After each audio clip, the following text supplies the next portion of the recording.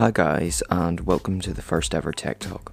I hope you'll enjoy this today, but let me know of any suggestions over in the Instagram page at tech_hike.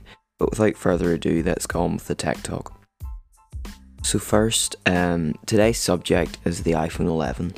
I suppose it's quite interesting with the Pro having 3 cameras, and the cheapest price for the Pro is £1,149, but you can trade in an eligible iPhone to get the Pro for a price of £759.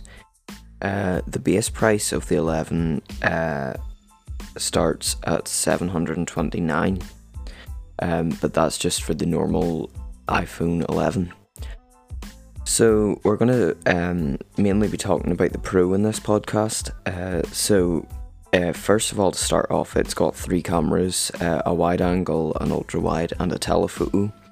The sensor on the Pro is a 12 megapixel, but the iPhone does use a large amount of digital processing to enhance the images of the iPhone. Like in the new night mode technology, the phone will take multiple images and put them together and fine-tune them to make them look as natural and as good as possible.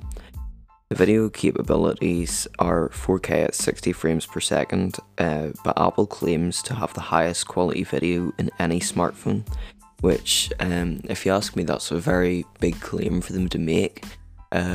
Because Red released a phone, the camera brand that can record in 8K and possibly higher.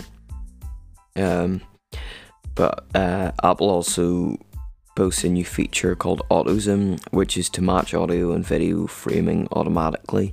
I don't really know the details of this or exactly what it does, but it sounds quite interesting.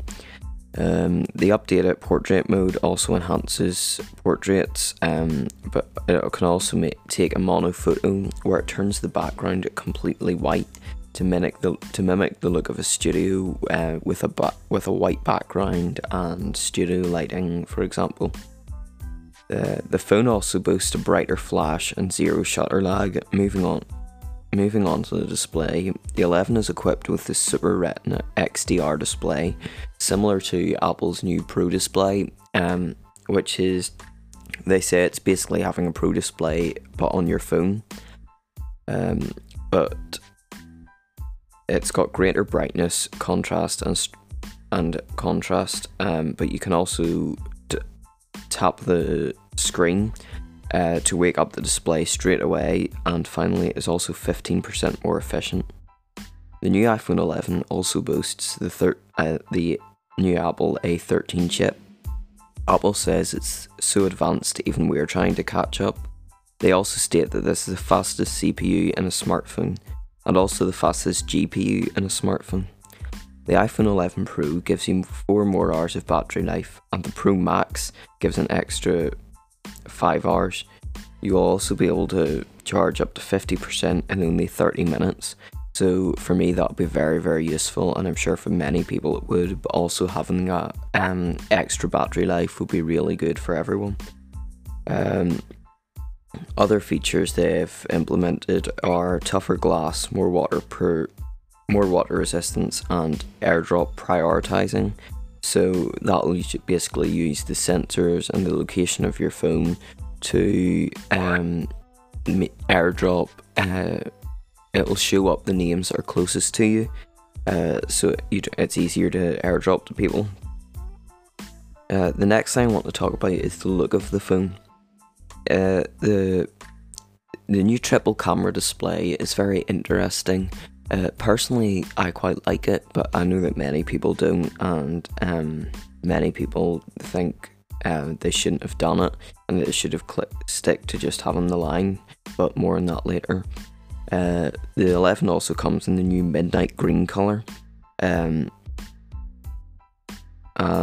instead of what I was saying about the cameras are, because they put them in sort of a triangle shape or a 3, instead of just having them in a line down the side like the X was, and the XR. No, sorry, not the XR, the XS. But I personally prefer it to the S10 but also the notch of the S10. Well, the lack of the notch. Apple, I think, has been inventive in designing the notch to make it look aesthetically pleasing, compared to the Galaxy S10, where they basically just put the camera in the middle of the screen, or at the side, so there's just a black mark in the screen, which I think was probably a bit stupid. But that's all for this tech talk. That was just a quick brief overview, but please try and leave some suggestions over on the Instagram page at tech_hike. But until the next tech talk, thanks for listening.